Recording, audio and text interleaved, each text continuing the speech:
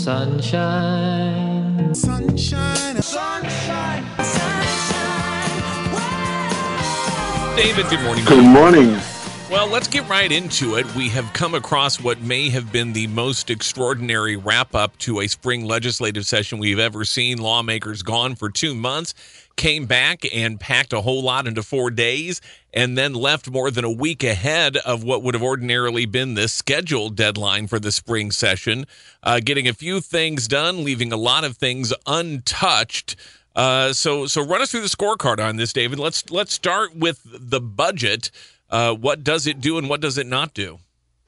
Well, the budget relies heavily on a loan from the Federal Reserve, a $5 billion loan from the Federal Reserve, about $3.5 billion of which repayment will come from existing COVID relief funds, at least so the legislature hopes.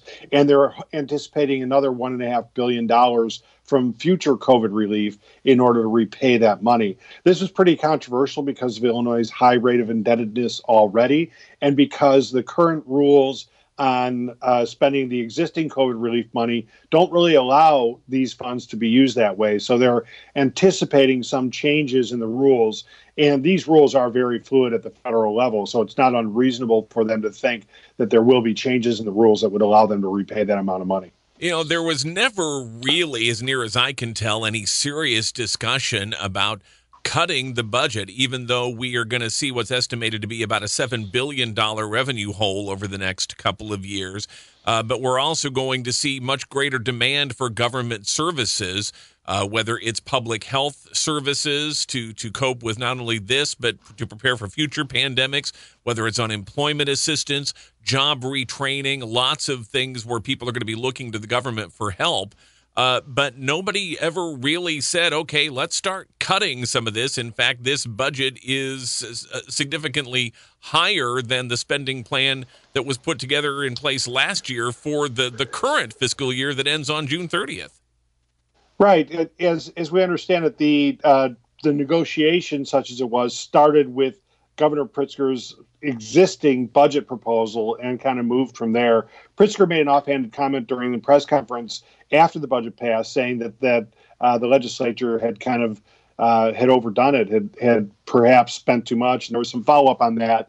And there were a few kind of fund transfers, et cetera, that he was being critical of. He believes he could have saved maybe $200 million from what ultimately was agreed to. That's not that big an amount in a $40 billion budget. So there seems to have been general consensus on this. You talked about different departments and especially the healthcare area. The biggest single area of increase was in the Illinois Department of Public Health, which would have a $1.6 billion budget in the coming fiscal year. That's up by almost 150% from last year. But a lot of that is reflected in federal money, $416 million of that, or nearly a third of that, total budget is coming from federal funding. We'll see if the governor really meant what he said about the legislature overdoing it. He does have a line item veto that he could use on this budget. Whether or not he will choose to do so, of course, remains an open question. The other open question, David, as you noted, is what happens if the federal assistance doesn't come through the way we want, if they don't change the rules, if they don't approve additional relief funds for state and local governments? What do we do then? Because, as you noted, we already have a lot of debt. We have a lot of obligations. We have a huge pension liability that nothing really has been done to touch that. We are literally teetering on the brink. Our credit rating is as close to junk bond status as you can get. Everything's riding on help from Washington, and help from Washington may not be the best thing to rely on at this point. No, it may not be. Washington is always a crapshoot, and especially in an election year. We know that what the governor has done in his original budget was say, if you pass the progressive tax, the graduated income tax I'm proposing, then I will fund the schools to X amount of money. If you don't, I'm going to reduce that substantially because I'm not getting the revenues I was counting on. We haven't seen that kind of statement made, but one would expect that if the funding from the feds does not come through, there will be a lot of makeup that will need to be done. The trouble is, by then, the money will have been borrowed. It will be in the state's bank account and probably much of it spent.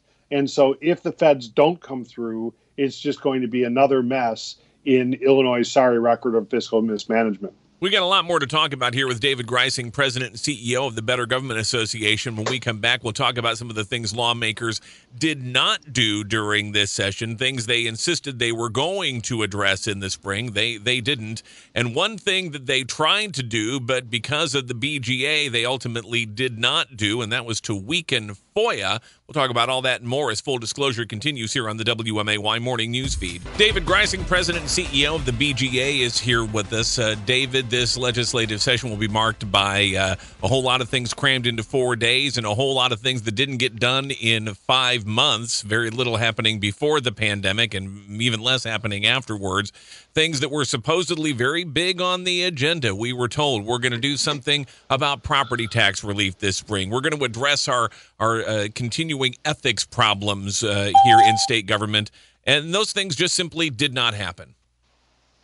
Right. It's not that surprising given how shortened the session was, but it's extremely disappointing, especially the ethics reform bill that was supposed to have been a proposal was supposed to have been made by the end of March. That, of course, didn't happen in the midst of COVID. That commission was already well behind by the time COVID really struck. So there's some question as to whether they would have gotten it done. We really haven't heard very much from them yet. There's a debate among the do-gooder types between would it have been better to pass something, anything, or would it be better to maybe take a little extra time and get some really comprehensive legislation going? The BGA, my organization, is favoring really the latter approach. We'd like to see really comprehensive reform. And so while it's disappointing that ethics reform did not get done, it's not that surprising, and maybe we can actually get something really substantive going forward. The other two things that didn't get done, that you mentioned property tax, and that was really a pretty big deal, and that commission has really just kind of fallen apart among partisan bickering. Well, we admire your optimism on the notion that maybe at some point they'll come back with a comprehensive ethics reform package. I guess we will see. One thing that almost happened and then didn't happen, in large part because of the direct intervention of the BGA during the pandemic special session, was an attempt to weaken FOIA here in the midst of the pandemic, and the BGA really mobilized against this, David. Yes, we did. We think it's extremely important at any time for people to have access to public records. There was a move afoot to shut down access to public records during COVID. This would have been in place retroactively back to early March and extended through at least July. And there's no other time in our lives when government has had a more important role on our lives day to day. And for us to have to just trust government at this period in time, we just view it as really dangerous precedent to set. And so, yeah, when we became aware of this bill that was this proposal that was slipped into the omnibus bill, we rang a lot of alarms, and our policy director, Marie Dillon, got very active on the phone in order to call attention to this and ultimately to send it to its justly deserved grave. No question about it. And, this is, again, it looked like a convenient excuse to try to do something that I suspect a lot of political types wanted to do anyway, which is to get out from under the thumb of pesky reporters and pesky citizens who want to keep tabs on what they're doing. But yeah, certainly it was an effort that died a quick and well-deserved death here in the General Assembly. Yeah, and Jim, I should note that Governor Pritzker, during a press conference, actually disavowed this proposal. So credit to Governor Pritzker, who often is reluctant to meddle in ongoing legislative affairs, at least publicly. And in this case, he did stand up and say that he was not supporting this measure. And I think that may have been what really turned the tide. Of course, you can depend on the BGA not only to fight for keeping government open and transparent, but also then for calling people out when they are speaking openly but wildly incorrectly about things. And David, a very interesting fact check that you can go read for yourself on the BGA website has to do with a pretty powerful Illinois lawmaker who seemed to be just kind of making it up as she went along related to the origins of COVID-19.